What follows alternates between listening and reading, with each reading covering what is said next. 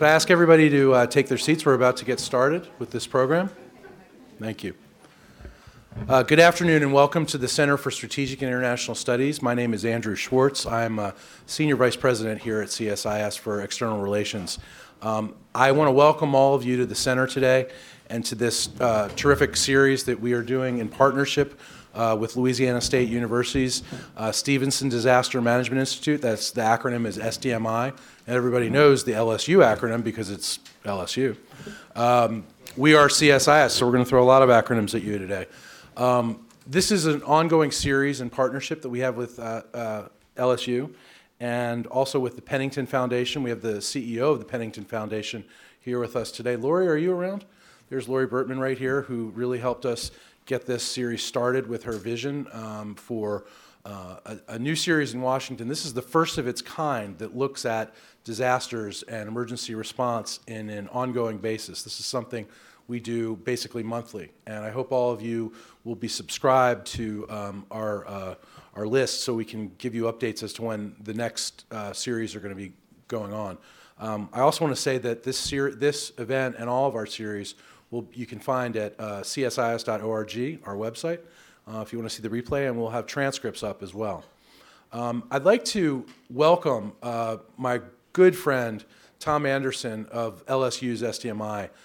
Tom is going to give you a quick update on what's going on with the flooding of the Mississippi River and how Louisiana is looking at this disaster and how the Army Corps of Engineers and the state government and the locals are addressing this issue. Many of you have seen reports on CNN and other networks where the levees are cresting.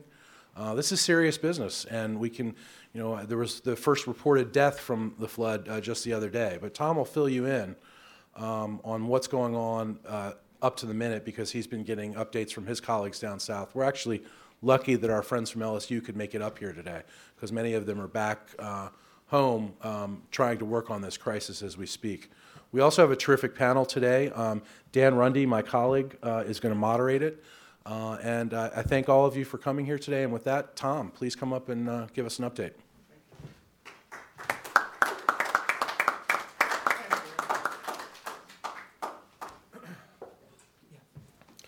Good evening, everybody. Thank you, Andrew. It really is an honor to be working with CSIS on these very critical issues that we're facing in the world today. And I want to not only thank Andrew and the team at CSIS, but I'd also like to thank Stacey White because she worked on this panel, just was not able to be with us this evening, but she's done a great job. But I also want to publicly thank the leadership of Lori Burtman as well. She continues to be one of the great innovative thinkers in disaster philanthropy, and she's been a great colleague and mentor. And I can't say enough how much and how important it has been with her leadership to have the success of our institute and of this series. And thank you, Lori. I've been asked to make a very few brief remarks about the current situation in Louisiana and the ongoing Mississippi River flood. But I would be remiss not to mention how our hearts and prayers are with the people of Joplin, Missouri at this time, after their city was just ravaged by tornadoes. Last night, just weeks after a very similar cell of tornadoes ripped through Alabama. And in case it was missed in the deluge of news last night, tornadoes also hit Kansas and Minnesota. As you already know from the press, the Mississippi River flood is at historic levels, not seen since the Great Flood of 1927. And many actions have been taken to mitigate and respond to this situation. For Louisiana, the Bonnie Carey Spillway, just north of New Orleans, and the Morganza Spillway, just north of Baton Rouge, have both been managed and opened by the Army Corps of Engineers and are currently actually reducing the height of the river and actually achieving slightly better results than we had hoped for. This is very encouraging news. I will say, though, that had these two spillways not been opened, there is absolutely no question in anyone's mind that both Baton Rouge and LSU and New Orleans would already be underwater. So to the Army Corps of Engineers, we are very grateful. But there are still some significant economic challenges. These water levels and navigational changes that happen in the river due to the changed currents, as well as risk to levees by runaway barges, have reduced shipping and resupply for manufacturing along the Mississippi. And on Saturday, Baton Rouge experienced a number of barges, one containing hazardous materials, hitting the Mississippi River Bridge in Baton Rouge and sinking, stopping all barge traffic on the Mississippi River. And as of my being here now, it is still stopped while they try to dig those barges up out of the water. The Bonnet-Carré and the Morganza openings have also impacted fisheries and oyster beds and the salinity in the water, but they're not only affecting the fisheries and manufacturing, but there are also all the families and small businesses who live in the Morganza spillway area where the Mississippi River overflow is now being directed towards Morgan City. The people and businesses have been evacuated and protective actions have been taken and continue to be taken until the river subsides back to normal levels, which we hope will happen sometime in July or August. So this is a very long-term event, and in the meantime, while the water is being managed, it's putting in a very lot of pressure on those levees, those precious levees, all the way down the system. But there's also a critical cultural impact that I just want to draw your attention to very briefly, and that's that this Morganza spillway and the water heading down towards Morgan City is at the very heart of Cajun country in Louisiana, which is already still reeling from the BP oil spill and from Katrina. But I'm very proud to report that in response to this flood, Louisiana has activated its highly innovative and brand new Business Emergency Operations Center, housed at the SDMI Disaster Lab at LSU, along with our partners in the Governor's Office of Homeland Security and the Department of Economic Development and the University of Louisiana Lafayette.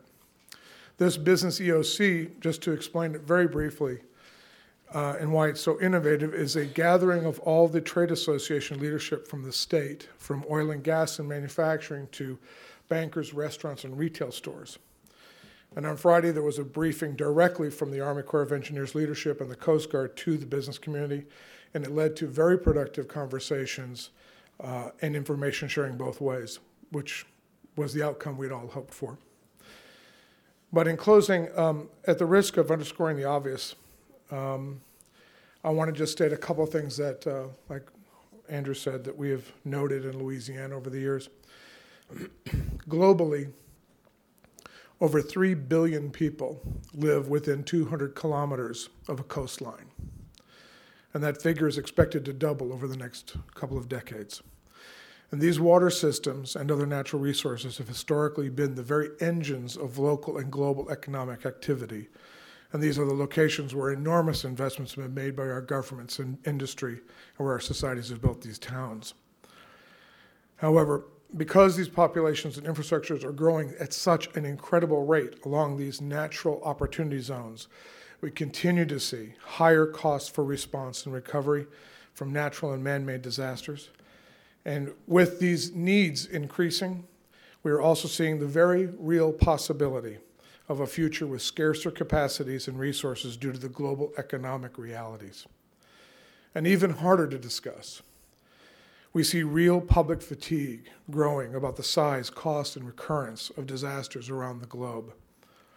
And so the question is, will this somehow move this conversation from the right-hand side of the problem to the left-hand side of the problem? And how will these trends not only affect the economic challenges, but the humanitarian ones as well? And during my lifetime, I was taught that the greatest threat and foreign policy challenge was nuclear war. And it coined a doctrine called mutually assured destruction. And I would ask this terrific panel here tonight if they would agree that we might consider the possibility that the greatest national threat and foreign policy challenge for this new century may be whether we can build a truly economically resilient world built upon a new universal doctrine of mutually assured survival. I thank the panel for being with us tonight, and for the leadership of CSIS, and for your kindness for allowing me to speak to you tonight. Thank you very much.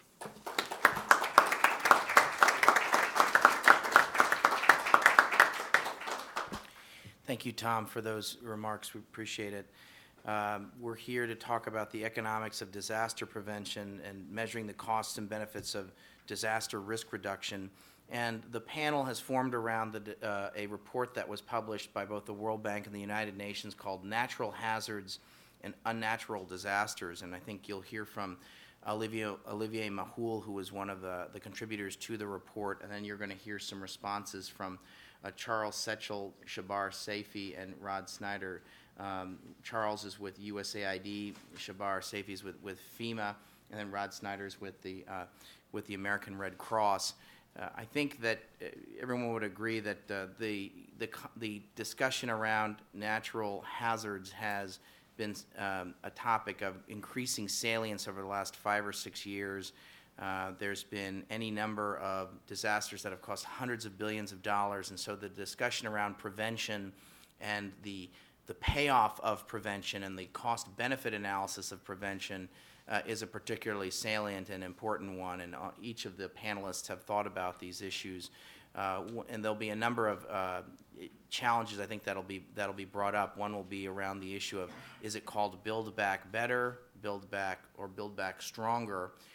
And so I think we'll have a discussion about that as well. So without further ado, I'm going to turn over the discussion to Olivier. Olivier. Thank you.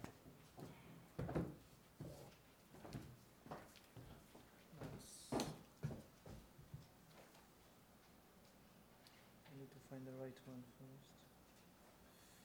Okay.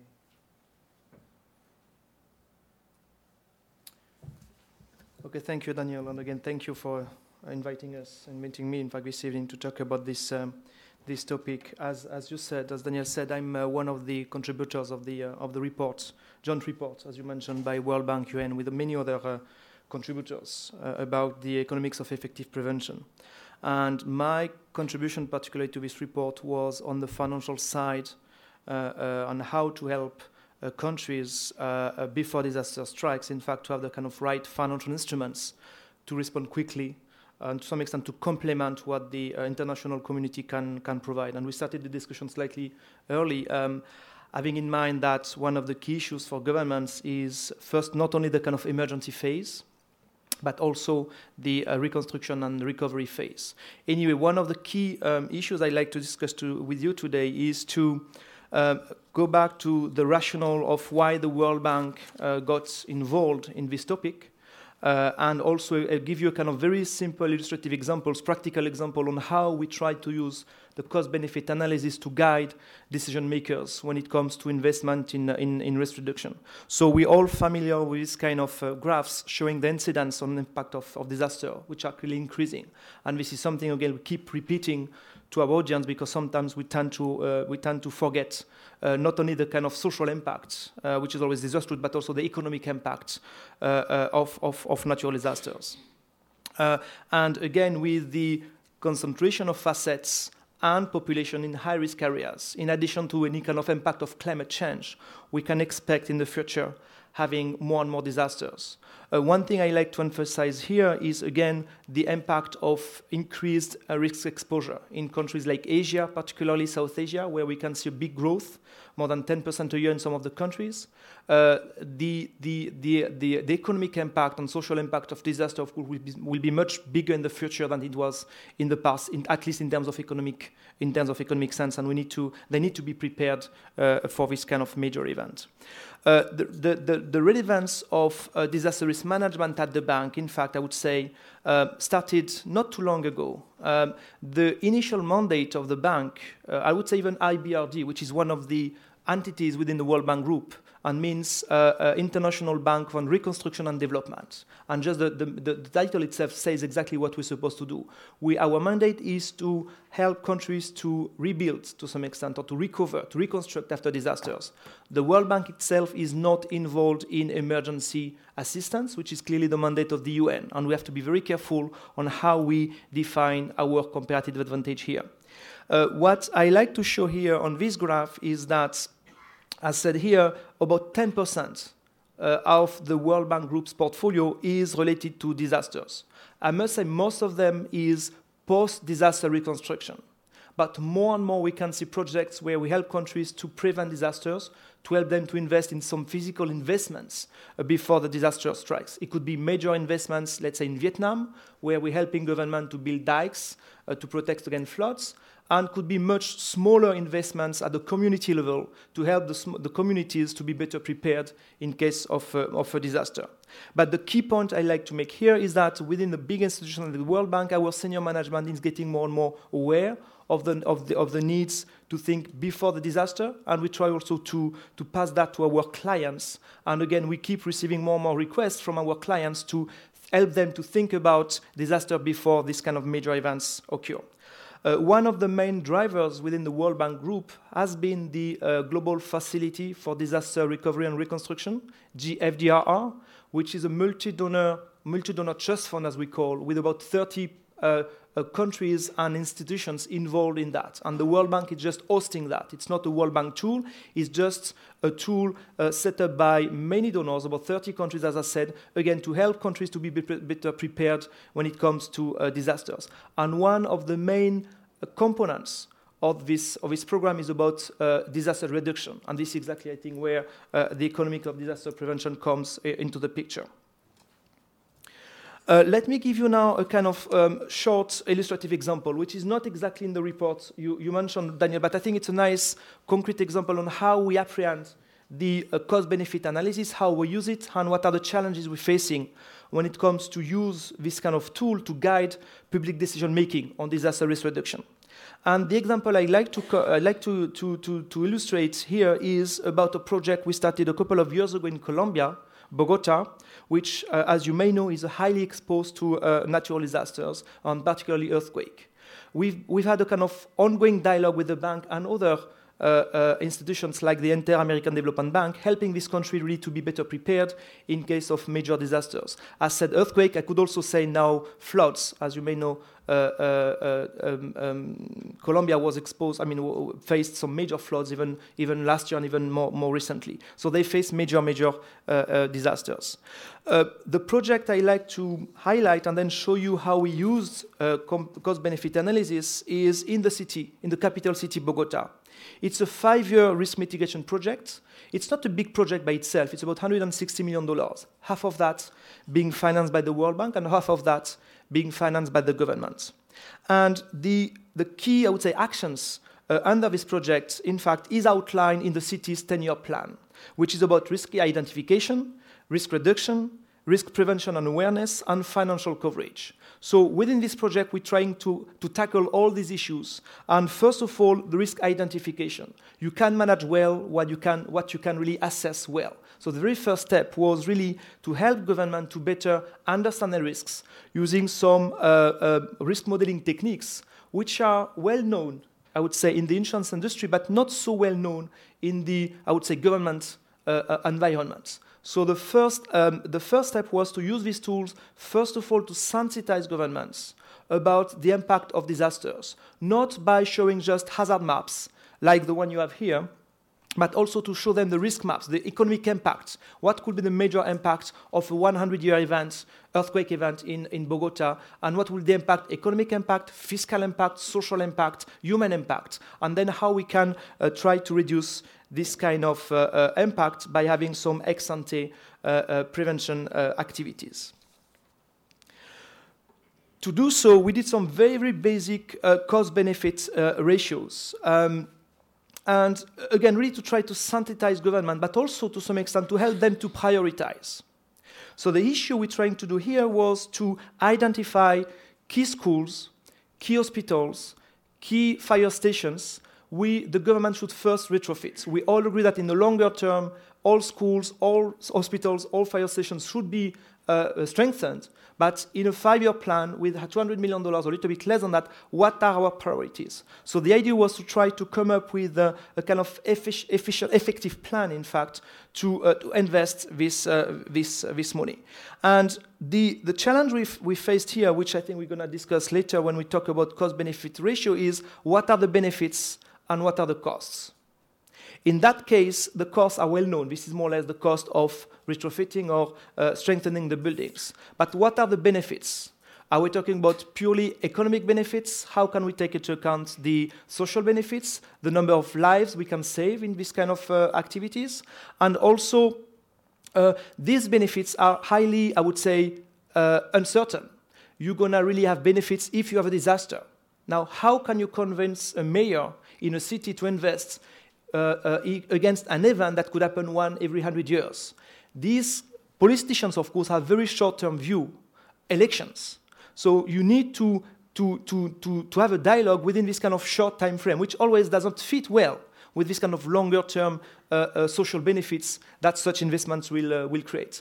So it's challenging, and this is where we have to be a bit, I would say, clever to present that in a way that they may benefit from this kind of investments within 5 years. In other words, the kind of questions we got from these politicians are, what is my electoral benefits of investing in this kind of in retrofitting buildings? Is it not better for me to build, I don't know, a subway, or maybe just to paint the buildings? Why should I invest in some activities which are not always visible for my potential voters? You know, so this is the kind of questions we need also to address when we deal with them.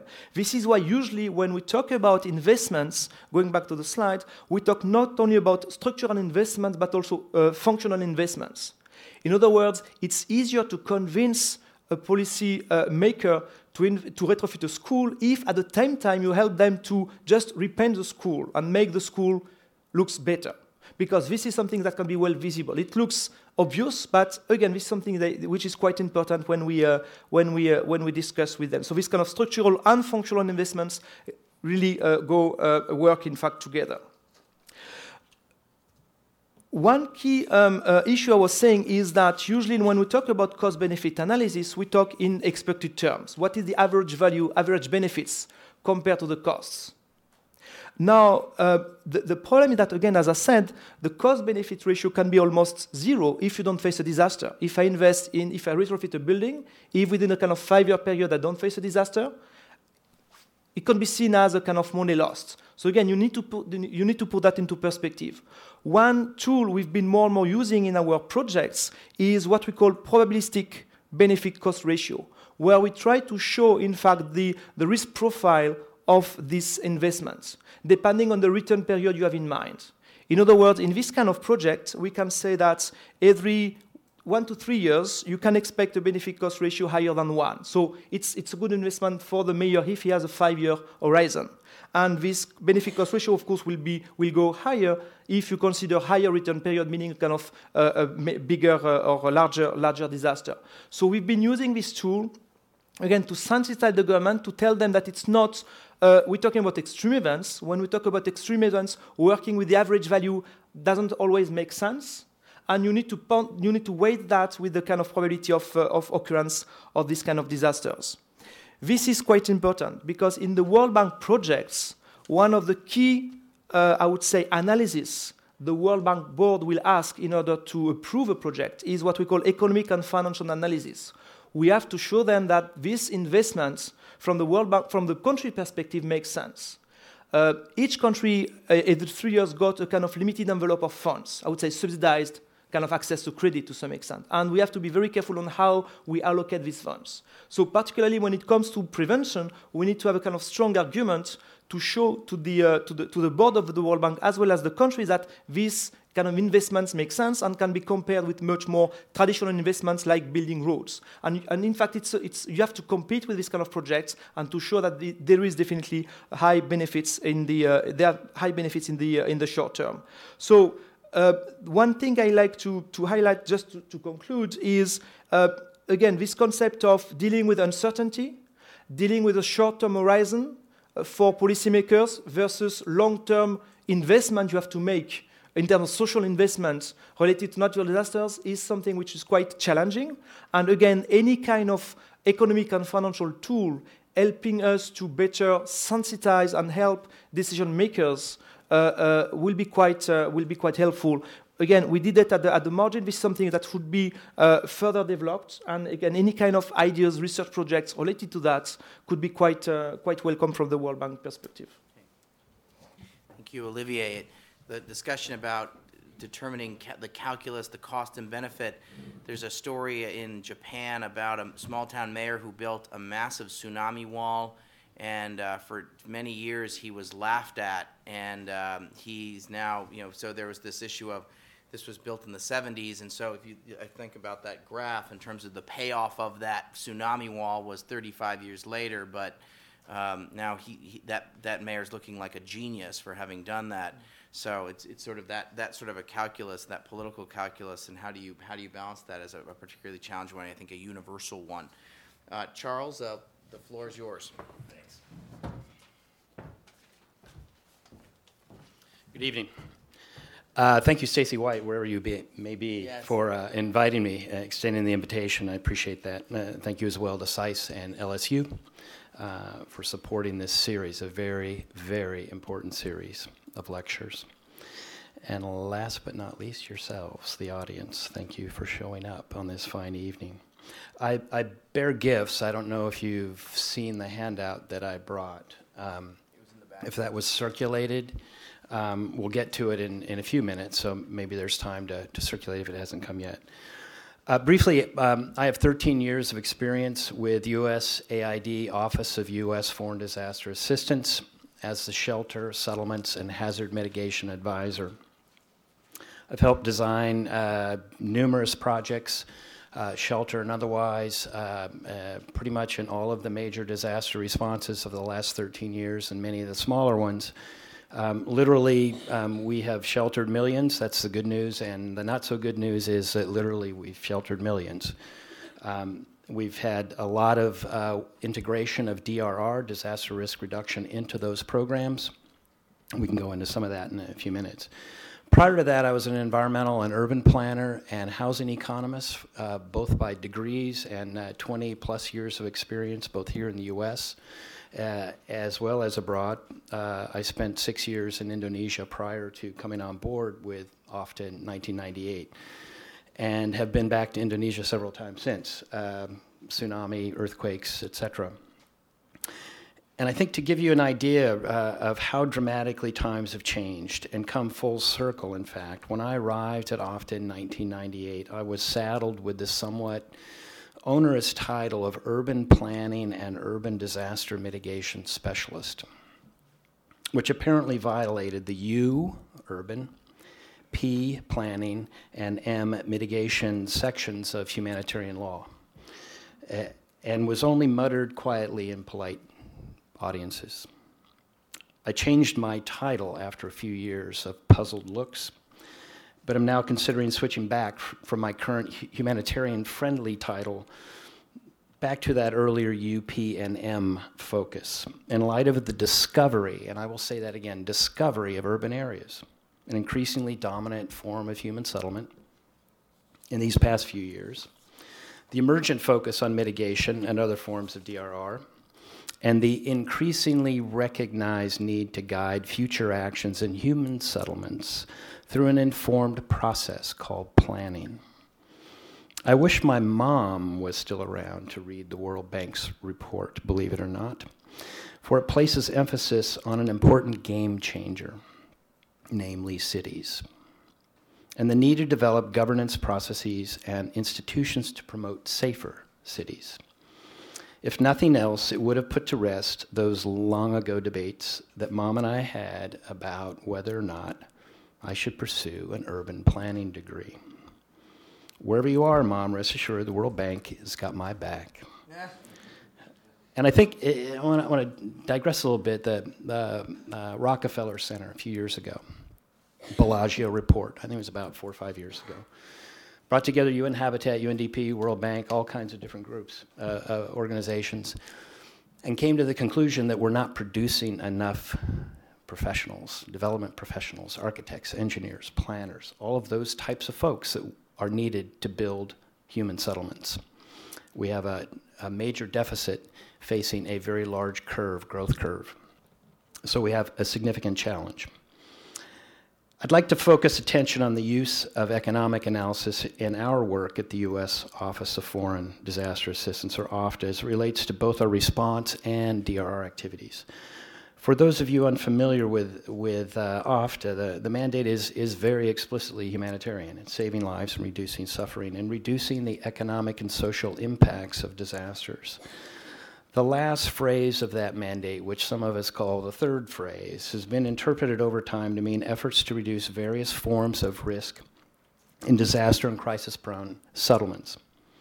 This has ranged from short, 3, 6, 9-month interventions to longer-term, 3, 5, 7-year commitments to reduce risks in numerous sectors, including those associated directly with natural hazards, be they floods or fires or hurricanes or cyclones or earthquakes.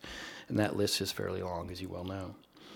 Recent examples that I have been involved in directly include flood risk reduction, hurricane risk reduction, promotion of seismic-resistant construction, and something I call Settlements Planning 101, basic urban planning as part of the disaster response effort. One of the, I hope, lasting legacies of our recent response and our ongoing response in Haiti is support of Haitian diaspora professionals, engineers, planners, architects, who have worked with various ministries, the Haiti Interim Reconstruction Commission, and others, to really help infuse a process of planning into the response and recovery effort. It's something that's sorely lacking. I talked to the Minister of Planning when I was there most recently, and he said he had 2 trained urban planners on his staff, country of Haiti, 2. We quadrupled that with our diaspora program. The handout that was circulated is but one example of many OFDA projects focused on DRR. In this case, a small flood risk reduction project in Kinshasa, DRC, in the late 90s. It consisted of very small, a series of check dams in a watershed, a very affected watershed. There's a part of Kinshasa that is so vulnerable to flooding and watershed erosion that it's called the islands. The area is just so removed from the mainstream of the urban fabric because it's just situated on very highly erosive soils. So we went in with very small scale check dams made of bamboo and grass and rock and all of those things. I bring this to your attention because I think the intervention between 2 very similar storm events really facilitated an economic analysis that we don't, as you were saying before, we sometimes don't know when the payoff is. This was very good in that we eliminated a lot of uncertainties associated with valuing DRR costs and benefits because we had a time frame and cause and effect. Uncommon. So by adopting conservative assumptions and only accounting for direct economic losses, $1 of our OFDA investment of taxpayer money in risk reduction resulted in a savings to the community, affected communities, of $46. That's not bad. That's not a bad turnaround. This savings has occurred up to the present time. We haven't gone back. We've invested significantly elsewhere in DRC, but we haven't had to go back to that particular area. And one of the important aspects, I think, of cost-benefit analysis is not just the numbers themselves and our return on investment and savings and what have you, but really how does it affect the affected community? The particular communities that we were working with in Kinshasa were very extremely poor communities and very vulnerable. And so our risk reduction measures resulted in a savings, a cumulative savings of about $425 per family, or the equivalent of about half of average annual household income, thereby enabling those families to purchase food and clothing and medicine and other essential items that they may have had to forego had there been another flood event. So not only do we have costs and benefits, but we have impacts and the implications of that investment. Again, I think if there's such a thing, there's another beneficiary in this story, and that was OFDA. We were able to husband our resources and apply them elsewhere. We repeated that success in Kinshasa elsewhere after floods in subsequent years to great effect as well. We've had this significant return on investment, small-scale investments in this case. And I think I would like to say that an unintended benefit, and something that we often don't pick up until later after we've done the formal review, is really how our management of water in that watershed, the improved watershed management, really resulted in significant public health benefits as well.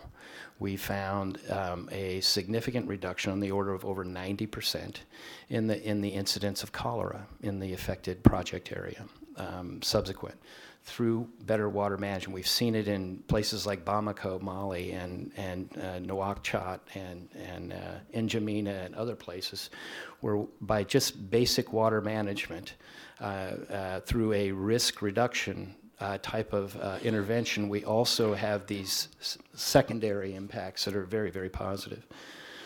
So more generally, OFDA has linked economics and DRR programmatically in recent years with the creation of a new sector called Economic Recovery and Market Systems, which focuses primarily on livelihoods and livelihood restoration.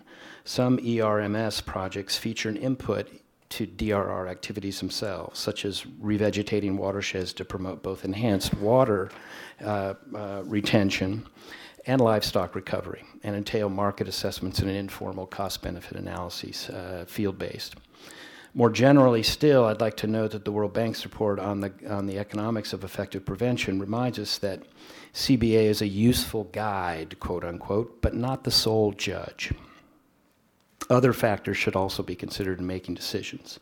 Thus, although the bank report promotes the science and business of CBA, cost-benefit analysis, so to speak, it also reminds us that there remains an element of art in CBA as well.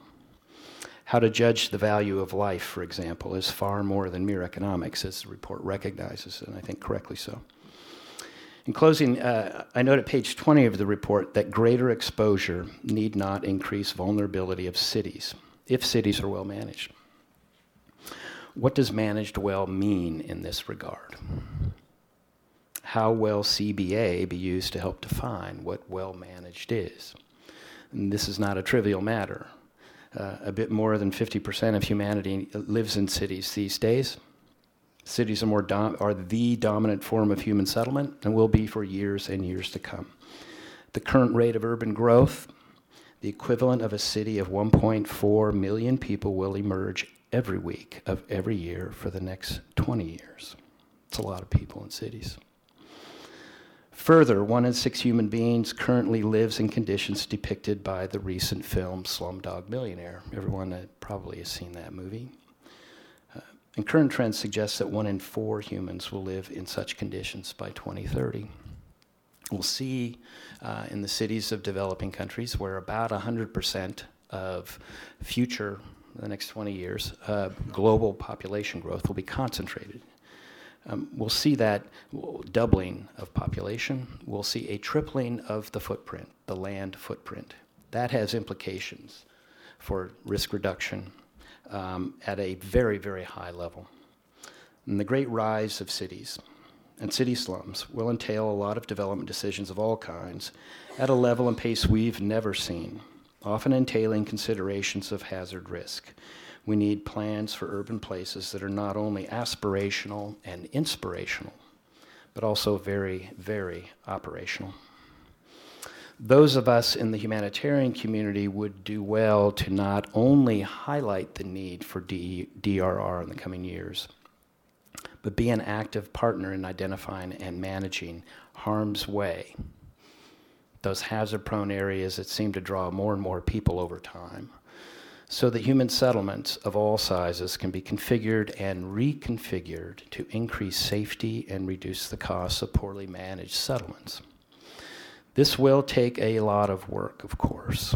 Missing, it seems, in a lot of current discussions is the need to promote the third R of risk reduction, resonance or amplification, through concerted efforts at managing development processes and promoting recovery after disasters. That is neither simply build back or build back perfect, which seems to be a goal of many, but build back safely, build back stronger, build back better, build back however you want, but do it with DRR in mind. This effort will entail significant focus and resource application in support of governance programs that foster institution, community level, and professional capacity building. This is overlooked in the extreme at the current time. Perhaps equally important, the effort will require strategic communications programs to increase understanding of and demand for DRR. Let me repeat that. Demand for DRR as a centerpiece of development and humanitarian activities, and not merely as a mainstreaming initiative. I think the World Bank report provides us with an insight in this regard, and for that we should all be very grateful. Thank you for your time and patience.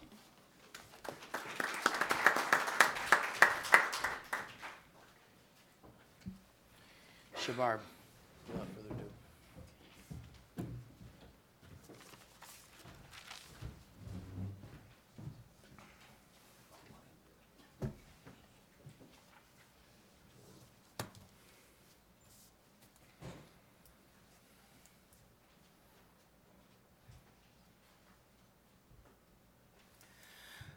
Good afternoon. My name is Shabbar Saifee. I work within the mitigation programs at FEMA, the Federal Emergency Management Agency. Most of my time I'll spend on talking about how FEMA looks at benefit cost and what is the rigor applied to benefit cost analysis for mitigation projects and programs.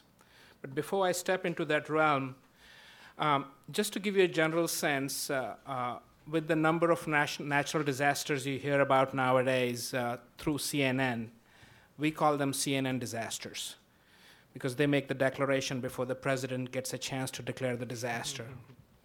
But there are a lot of little disasters that happen in communities all the time, and FEMA responds to those disasters on a daily basis. At any given time, I would venture to guess there are more than 100 natural disasters FEMA is responding to throughout the year. Having said that, just to now focus, FEMA does three big things. It does immediate response, it does recovery, and it funds mitigation.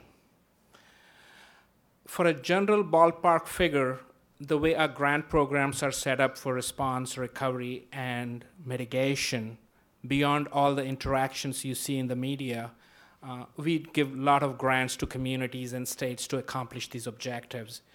And the fundamental approach we take is the community and the state has to evolve and develop these projects rather than the federal government and coming and telling you that you need a bigger bridge or a stronger house.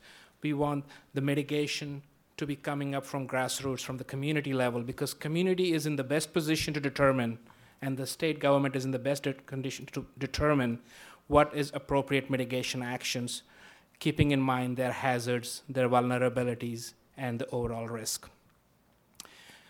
In terms of dollars and cents, we are averaging in the last few years about $1 billion in mitigation grants to communities and states every year. So that's a formula we apply based on how much assistance we provide for response and immediate recovery. We apply a multiplier to that and say, okay, this state gets X number of dollars, and the multiplier generally is 15% of the total expenses FEMA incurs for a given disaster. Having said that, mitigation includes a lot of things from our perspective. It includes good planning at the community level. We require communities to have mitigation plans that FEMA will review and approve, because when disasters strike in that community or that state, we will encourage communities to use that plan as a basis for their mitigation strategy. So upfront thinking and planning, urban planning, development issues, building code issues, all those aspects are discussed by the community in those mitigation plans, and plans are obviously as good as how many people engage in the community in developing those plans. What is the definition of mitigation? FEMA's definition of mitigation is actions taken to reduce or eliminate loss of life and damage to property.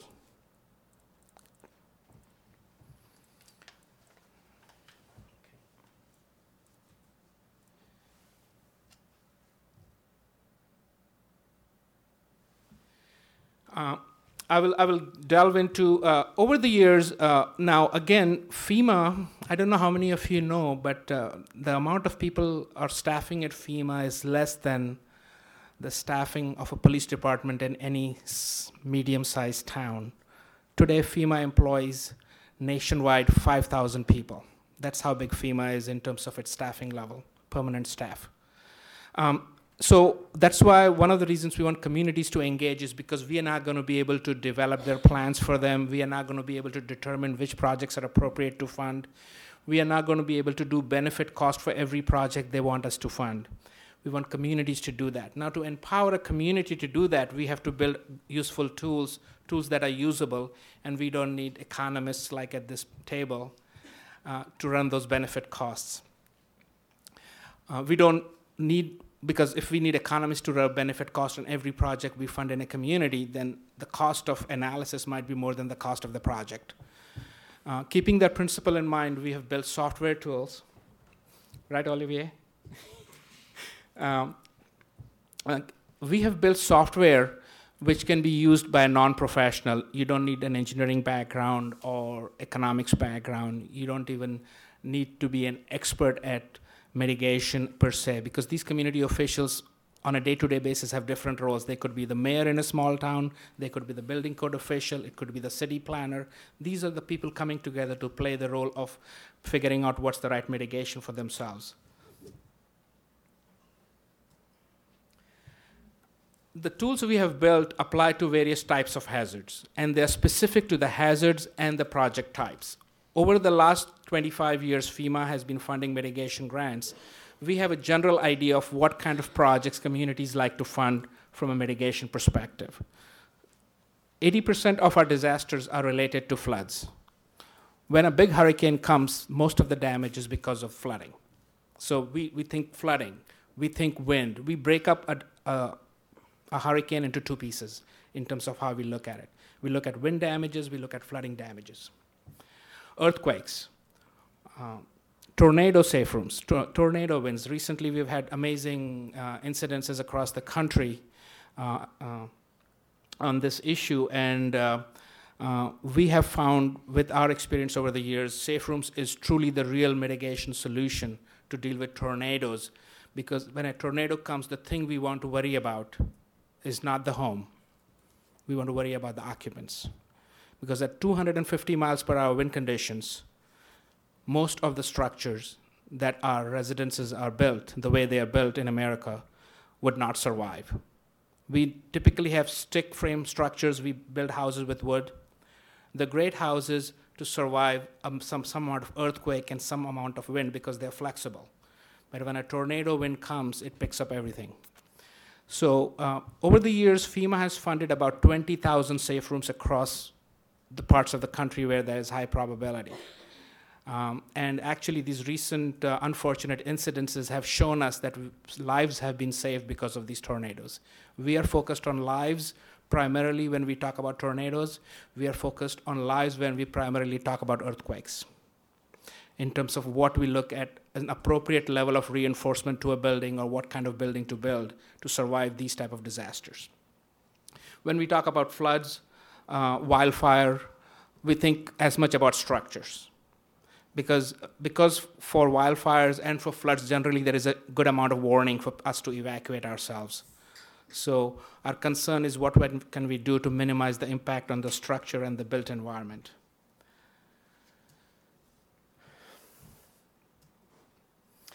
At FEMA, you'll see in literature, a lot of time people only talk about this principle and they use the phrase cost-benefit analysis. At FEMA, we always call it benefit cost analysis because our philosophy is we are really focused on the benefits of these actions and not as much the cost. And generally, a rule of thumb is once we go through that probabilistic calculation that Olivier talked about, similar principles, we look at a benefit cost ratio if it's greater than 1. So if the benefits over the life of the project are going to be greater or equal to the project cost in economic terms, applying various economic principles, then we determine the project to be cost effective. Once we determine the project to be cost effective and it's an appropriate mitigation project and meets certain other requirements per the law, we say that project is eligible for funding. And as long as money is available in that grant program, those projects get funded.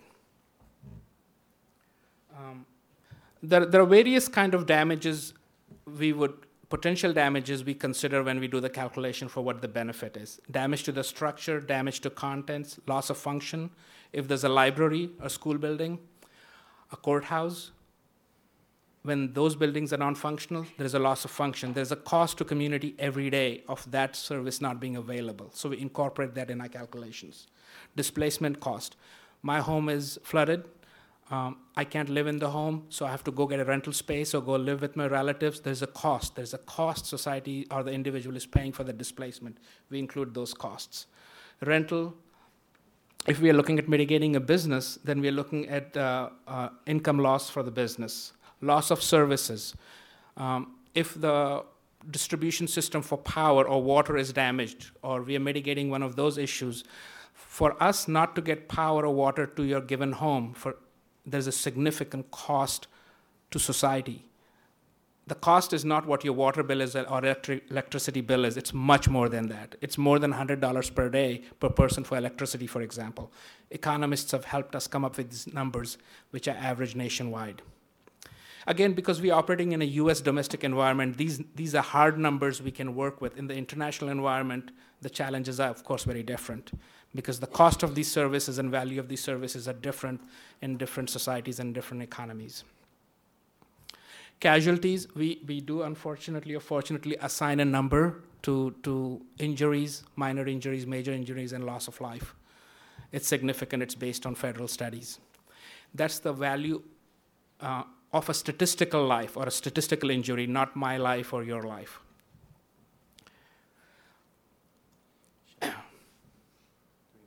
3 minutes. Okay, I do speak a lot. I'm going to skip some of these slides, and partly Olivier has talked about probability, some of those things, and the same principles apply.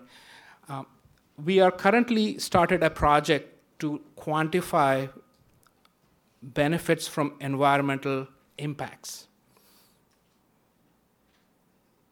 At this time, we do not know what is the value of saving salmon in a certain river because I moved the house away from the banks of the river. So this is just a very simple an example of how we look at environmental benefits. And there are huge environmental elements so we have started some work in trying to see how we can quantify those benefits. And we are working with expert economists that come from academia, industry, and government. Talking about benefits, when you talk about benefits, you have to look at what is the life of a project. Olivier talked about the political life of a project is how long this guy is going to have an opportunity to get reelected. We are looking at physical life of a project and doing benefit cost. So retrofitting a home, generally we say the life is 30 years. Because typical homes need significant renovation in every 30 years. So we have come up with these average numbers based on what engineers know about the life of these mitigation projects. I have a few comments in the international arena, which are different from the domestic arena. Mitigating the risk for people and not buildings, to me, seems to be more important in the international arena. Saving lives comes first. Because the infrastructure is a totally different ballgame in the international arena. Lack of insurance creates additional challenges in the international arena.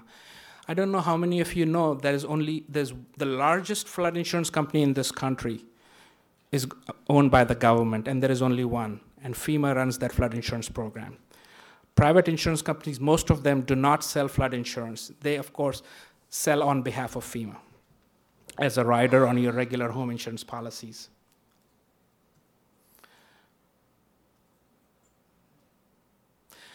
The software we have, there are multiple versions of that, and the uniqueness of the software is it can be used in the international arena because it's a relationship between damage and frequency. So if you can quantify damage in terms of dollars, cents, rupees, euros, and you can assign a frequency to that given event, and you can run this benefit cost model. You don't need to know anything about the risk at that point specifically from a technical perspective. So it's basically a damage frequency relationship. You feed into the software and it'll do a benefit cost for you. It's independent of current series. It's independent of, you can adjust the interest rate, whatever value you want to assign to the value of money calculations. Shabbar, I think I'm done. Yep. Sorry. Great. Thank you. Okay, Rod.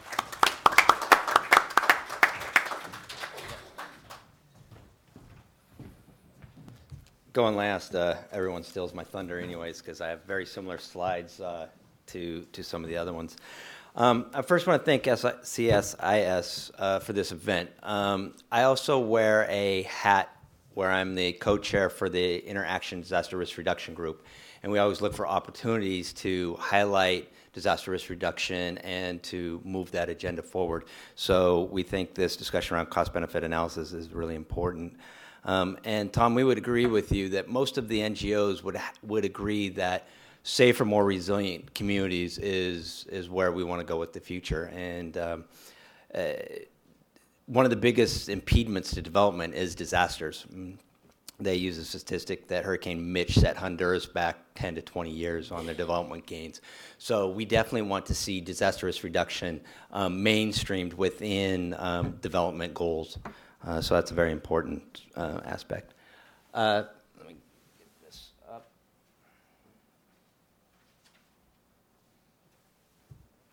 Dan alluded to acronyms, so I'll start with my titles, acronyms. Cost-benefit analysis of disaster risk reduction and climate change adaptation. Throw some acronyms at you. I'm going to start off again, very similar to Olivier with disaster trends. Just a couple quick notes. Right now, there's about 250 million people affected yearly by disasters. 98% of them are weather-related. Oxfam predicts that in 5 years, that's going to double by 50%, where the average population that will be affected by disasters is 375 million, which will completely overwhelm the current humanitarian capacity. So we definitely see the trend going forward. Some people would say that could be just because we're getting better at reporting, but it's not. If you take some of these issues, just with pure population growth and urbanization, which Chuck alluded to, we're going to see an increase in disasters. I often talk about that. Unfortunately, I'm in a growth business. Disaster management is going to continue to grow quite rapidly just because population growth and urbanization. I just heard a recent statistic by 2050. Right now, we're about a 50-50 global society, 50 living in rural areas, 50 living in an urban society. By 2050, that's going to be 2/3 of the people are going to live in urban settings. And with the population growth, that's out of 9 million, 7 million are going to live in urban areas. And a lot of them are going to live in marginalized areas. They're going to live on floodplains. They're going to live on steep slopes. They're going to live in shabby housing, very similar to what we saw in Slumdog Millionaire. So just that alone, we're going to have to deal with more and more disasters. And I contend that the international community is not very good yet at working in urban centers. And Katie's a good wake-up call for what we need, where we need to go, and get a lot better at it. These trends are only going to be exacerbated by climate change. We're going to see an increase in the frequency and the intensity of disasters, and this is really going to erode the ability of households to cope.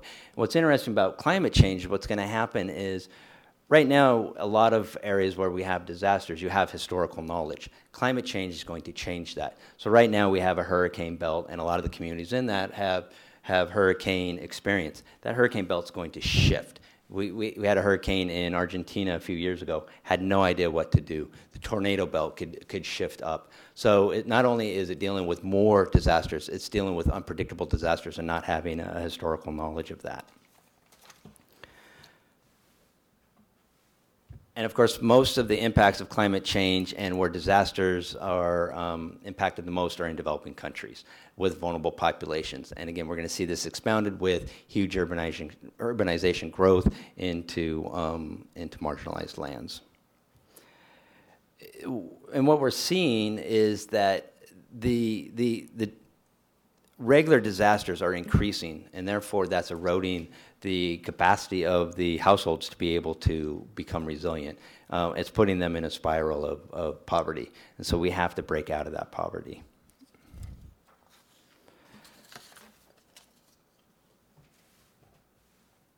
Getting to cost-benefit analysis. Disaster preparedness works. We know this. This is a good slide that proves we're getting much better at saving lives, but we're still having huge economic losses. We're seeing this trend going down. I think some very stark examples give you of where preparedness works and where preparedness doesn't. Haiti versus Chile. Right after the Haiti earthquake, 2 months later was the Chile earthquake.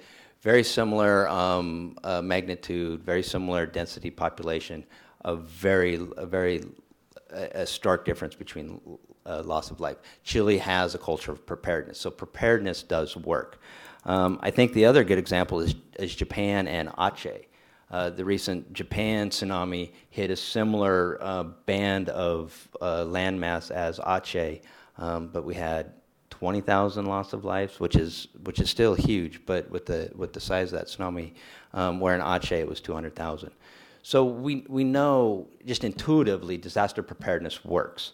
What we got to get better at is doing cost-benefit analysis on what that works, and particularly in developing countries. I think we can use a lot of this financially modeling as examples, and I know FEMA sometimes uses a ratio of 1 to 4.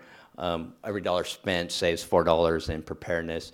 You see these different ratios rolling around, which are important because I think we need to use those, particularly to show donors and governments and businesses that investing in disaster preparedness works. But where I think we need to do that is translate that more at the national and sub-district and local level. Really, what is working and what with limited resources, where is that best return in investment going to be? Because we have scarce resources and we have limited choice.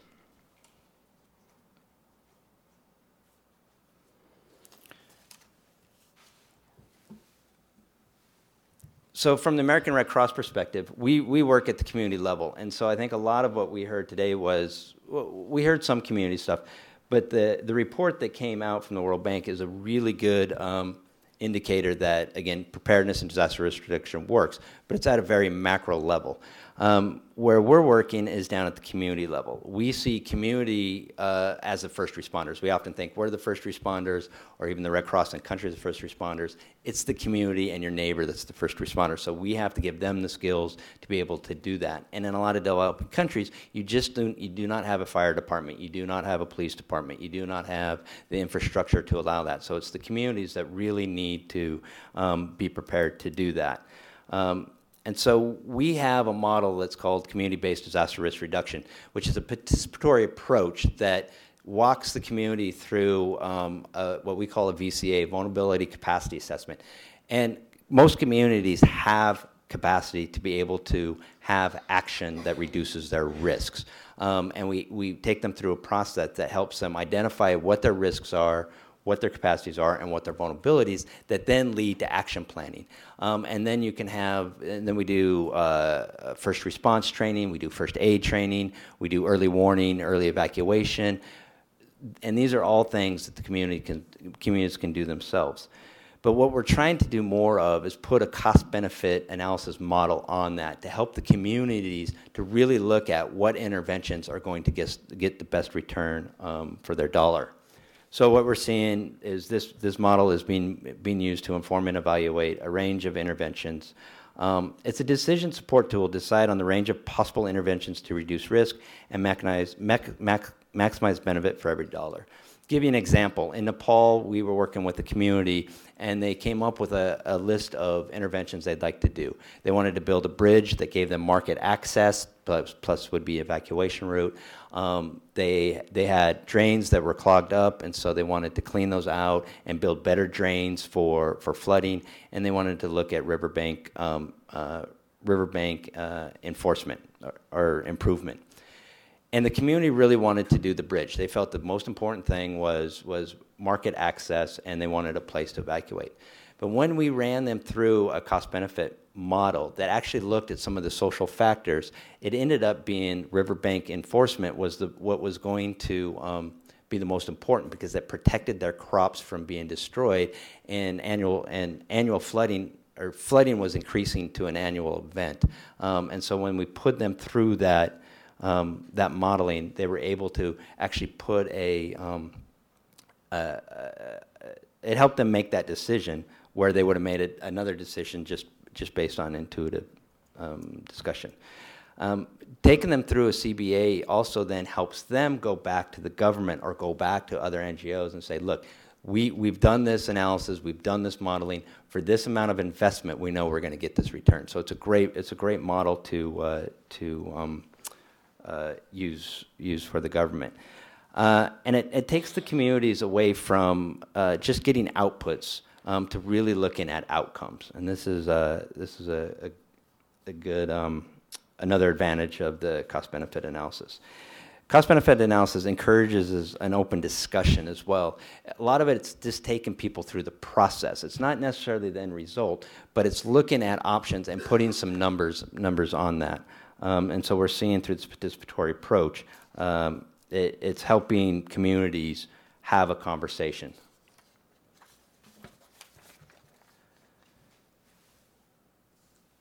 However, there's challenges with this community-based approach. One, it is a risk assessment, and so it's a lot of opinion. It's not based on empirical data. It's based on local knowledge, and so that in itself is inherent throughout the process. Data collection is challenging.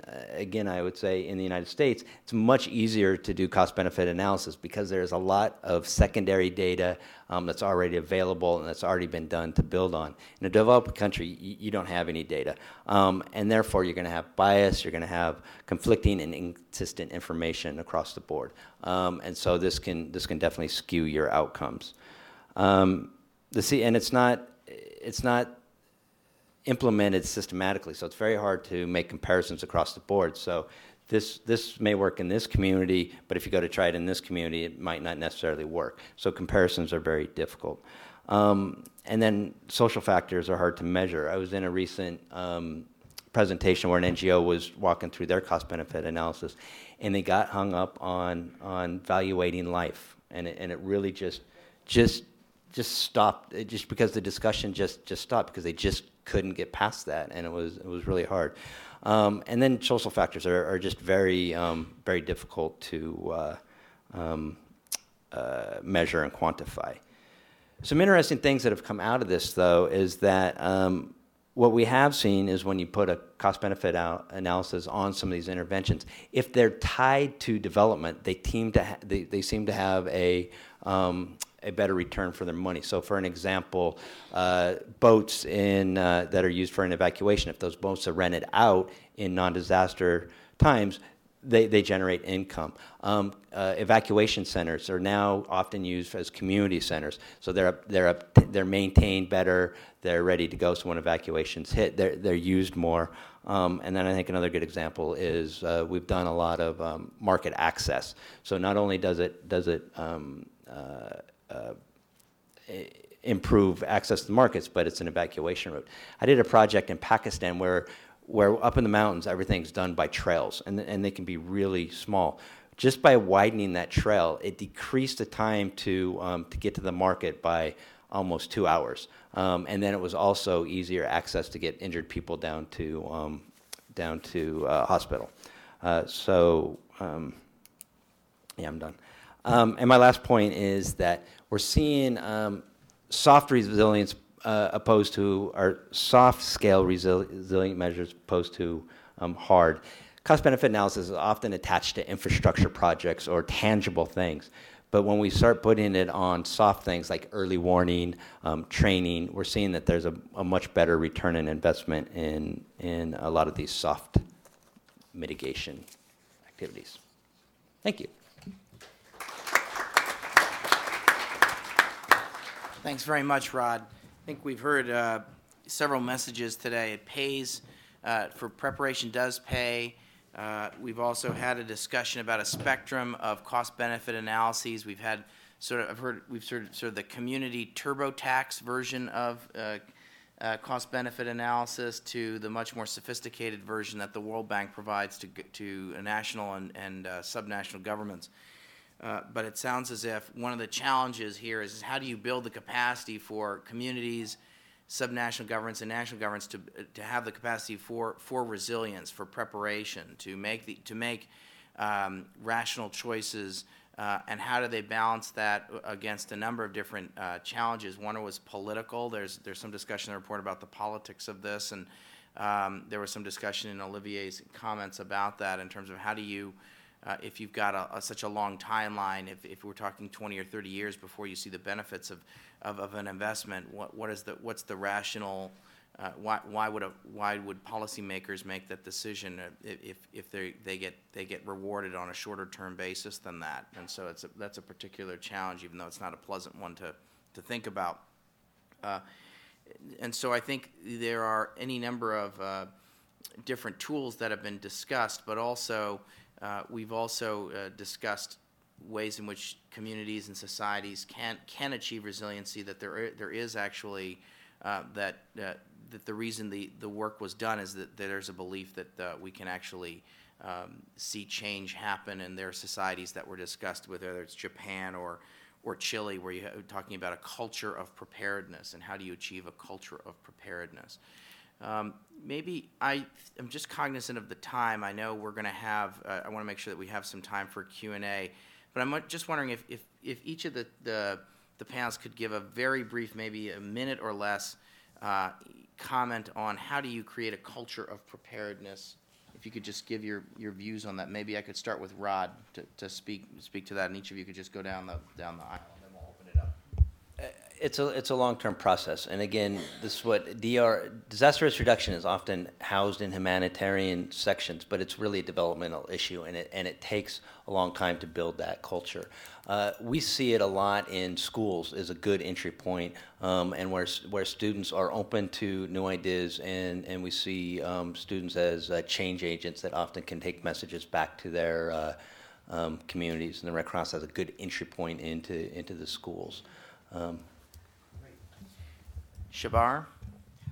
Yeah, I think I completely concur with what Rod said. I think one way at an agency level, on an organizational level, we do is we give out grants, or we ourselves do a lot of outreach and education on the value of preparedness. We have also built a lot of tools that are available for communities to use to go through the cycle of what it means to prepare at an individual level, at a community level, at the school level. What is the infrastructure that needs to be in place? So, yeah. Okay. Charles.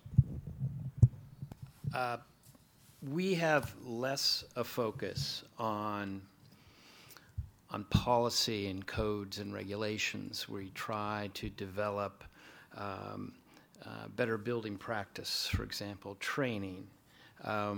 With Red Cross, we've often in the past done multi-level types of training, from informal education in the street, street theater, puppetry, comic books, you name it. We try to do it.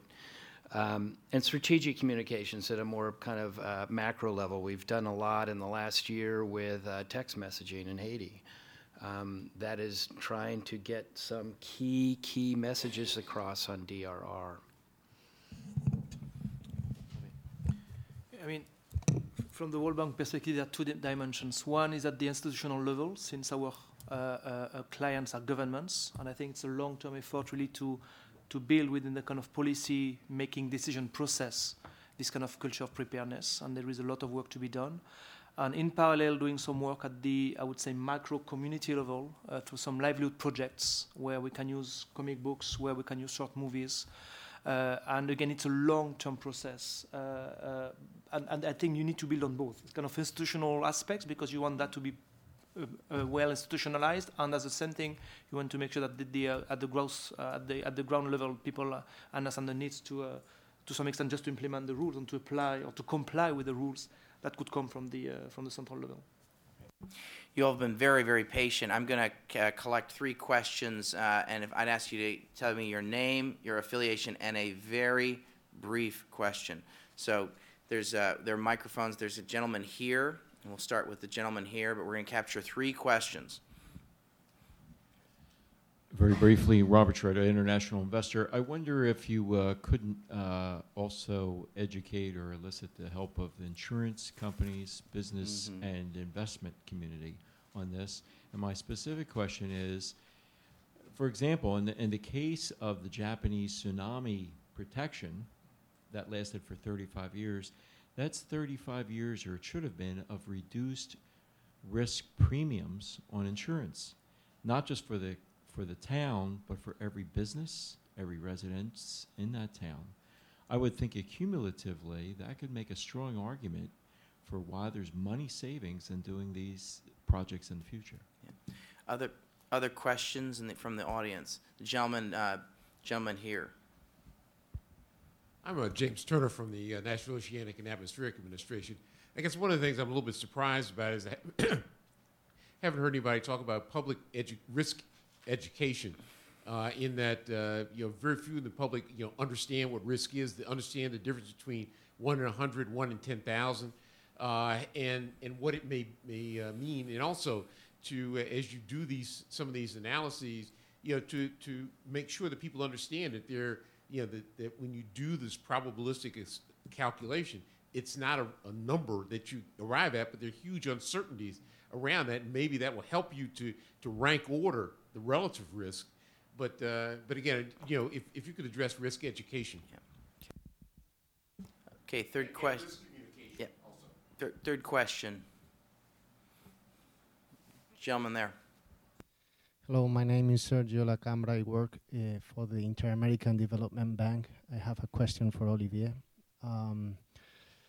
How useful is the cost-benefit analysis tool for assessing projects aimed at institutional strengthening or policy reform? I'm talking here not about the typical investment projects, but rather soft projects. Thank you. I'm going to take these a little bit out of order. Maybe I would ask Rod or perhaps Shabbar to take the second question about public risk education. And maybe Rod, I suspect you could just speak. Could you speak to that, and then Shabbar after you? It's tough. Public awareness campaigns sometimes work, sometimes they don't. We are looking at, in Almaty, for example, which is very at risk to earthquakes, of doing a very intensive citywide public awareness campaign. Again, we feel it's getting it down to the community level, and we do risk analysis there and risk education. When we do our vulnerability assessment, the first thing that we work with the community on is taking them through their risk analysis. So we do risk education at the community level. In a lot of places, it's difficult to do it nationally. Indonesia, for example, it's 17,000 countries, 17,000 islands. That's the size of New York. The size of the U.S. from end to end. So it's got every hazard except locust, and I think it has that as well. Yeah, great. Shabbar, on the issue of risk education. I'll just share some of the things FEMA does in terms of risk education. We approach risk education at the national level primarily in the context of flood disasters.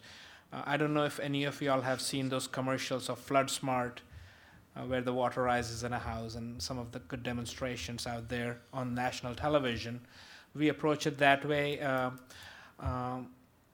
at the community level, and we do a lot more community outreach and education post-disaster in the communities that have been impacted.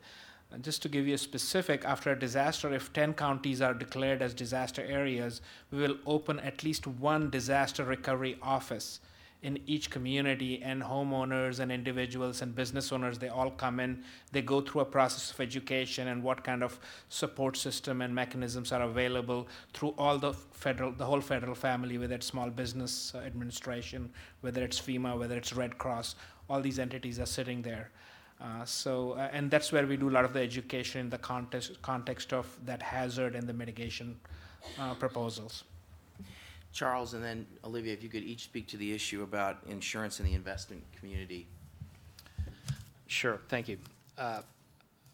One experience that we've had with the private sector and insurance companies in particular has been in several countries in Southeast Asia, of working very closely with them to develop a series of building practice training programs that are tied to, it's almost a precursor activity to the establishment of insurance markets.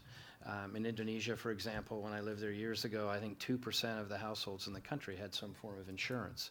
So it was very much an emergent market kind of situation. So there had to be some precursor activity of really promoting higher bars of standards and what have you, and standardization of materials, building materials, construction materials, and the like. We've had some very, very positive contributions from AmCham, the American Chamber of Commerce, in various countries. Indonesia is probably the best example that I know of, because the president was a good friend of mine for some time.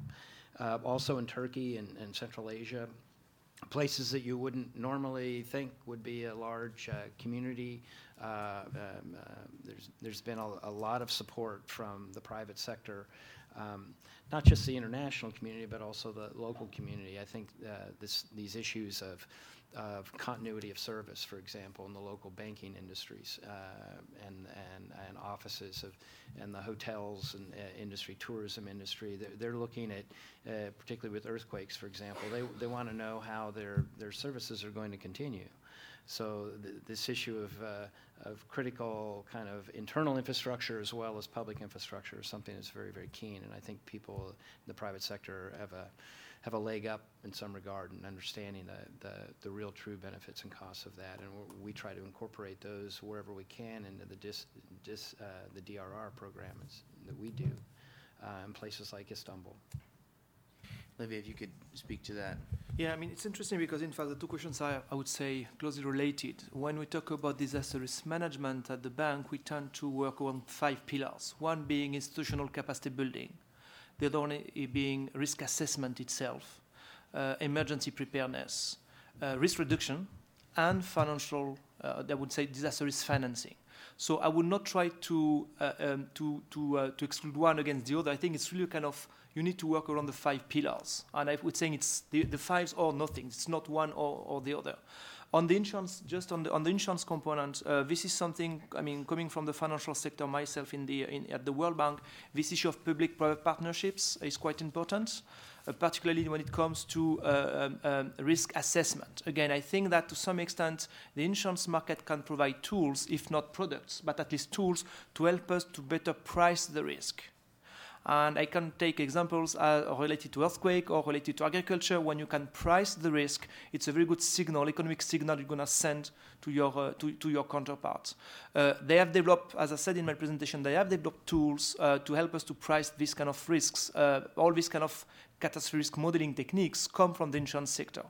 Now, how can we use insurance to create the right incentives? This is something which is a bit tricky, because in many countries, and the US also, insurance is not fairly priced. Meaning that, and if you take flood insurance, you know, it's highly subsidized. So you do not always send the right signal for political reasons. So in many countries, it's very difficult for us to convince governments, first of all, to develop a property insurance market based on private, I would say, principles, and also to let the market price the risk accordingly. The governments may always tend to come up with a kind of universal coverage at a universal price, with some cross subsidies between that. So this is something, again, which is quite difficult to tackle. We do have some successful examples, like in Turkey, where the World Bank helped setting up the Turkish catastrophe insurance pool. And this is one of the few programs in the world where your premium will depend on your type of building and the location you live. But again, they're quite unique. On the other hand, we've been working with the government of Romania, and the government of Romania decided to commit with one single premium rate for all the country. So again, we need to work around this kind of private incentives versus a kind of political economy dimension. Quickly on the last point, institutional strengthening, as I was saying, this is, of course, where you can reach the limits of this kind of economic tools. And from our side, as I said in my presentation, we really focus on some physical investments where we think that cost-benefit analysis can provide some guidance, not being the final tool, but at least can provide some guidance when it comes to soft investments, including institutional capacity building. From our side, I don't think we can really price it properly. The way, again, we sell it to our clients and to our board at the bank is that it comes within a package. And if you have to invest in risk mitigation, physical risk mitigation, you also have to invest in institutional capacity building. One or the other is not really the alternative. I think our time has ended. I hope you'll join me in thanking the panel.